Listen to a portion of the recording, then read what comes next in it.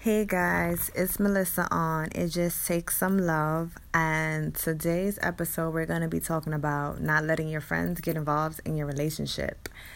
And the reason I think this topic is so important is because just recently, I was going through the same thing, and I'm going to give you guys a little backstory. I was in a long distance relationship, known the person for about 8 years, and we were on and off for 4 and then officially 4, and we decided to close the distance and we moved together. And in the time that we were living together for that year, I felt like, certain things were supposed to just happen off the back, and that's not the way things go. It's completely different, just seeing a person on the computer and talking to them and texting them. It's different when you are in each other's faces 24/7.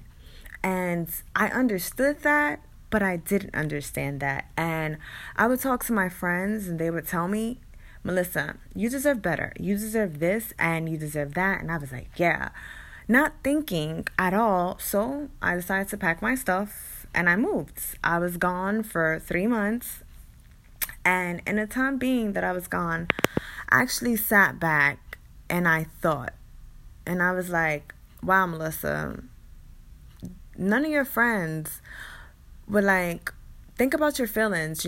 How do you really feel about this person? You guys been through so much, and you guys are finally together. It's gonna take some time.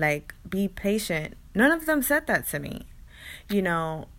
They were just like, yeah, you need to move, you need to this. And then I'm sitting there and I'm realizing I'm lonely and I'm sad and I don't have anybody. And everybody else is with their partners, even though they've been going through there and they're all happy and dandy. And I'm just like, wow, what about me? And when I think about it, I'm just like, no, you cannot listen to your friends. Do not. In a relationship, in your marriage, no. It's between the two of you. You guys need to sit down and you guys need to talk about it and you guys need to discuss it. And don't let others be the one in the relationship, because they don't have those feelings that you have for that person. They don't love that person the way you love that person. They don't know what you guys have been through. They do not. You need to sit down and think about it. If we are going to make this work, this is what we're going to do to move forward. You guys need to make a plan so that it will work and you guys will be together. That's all I really have to say. Let me know how you guys feel about it.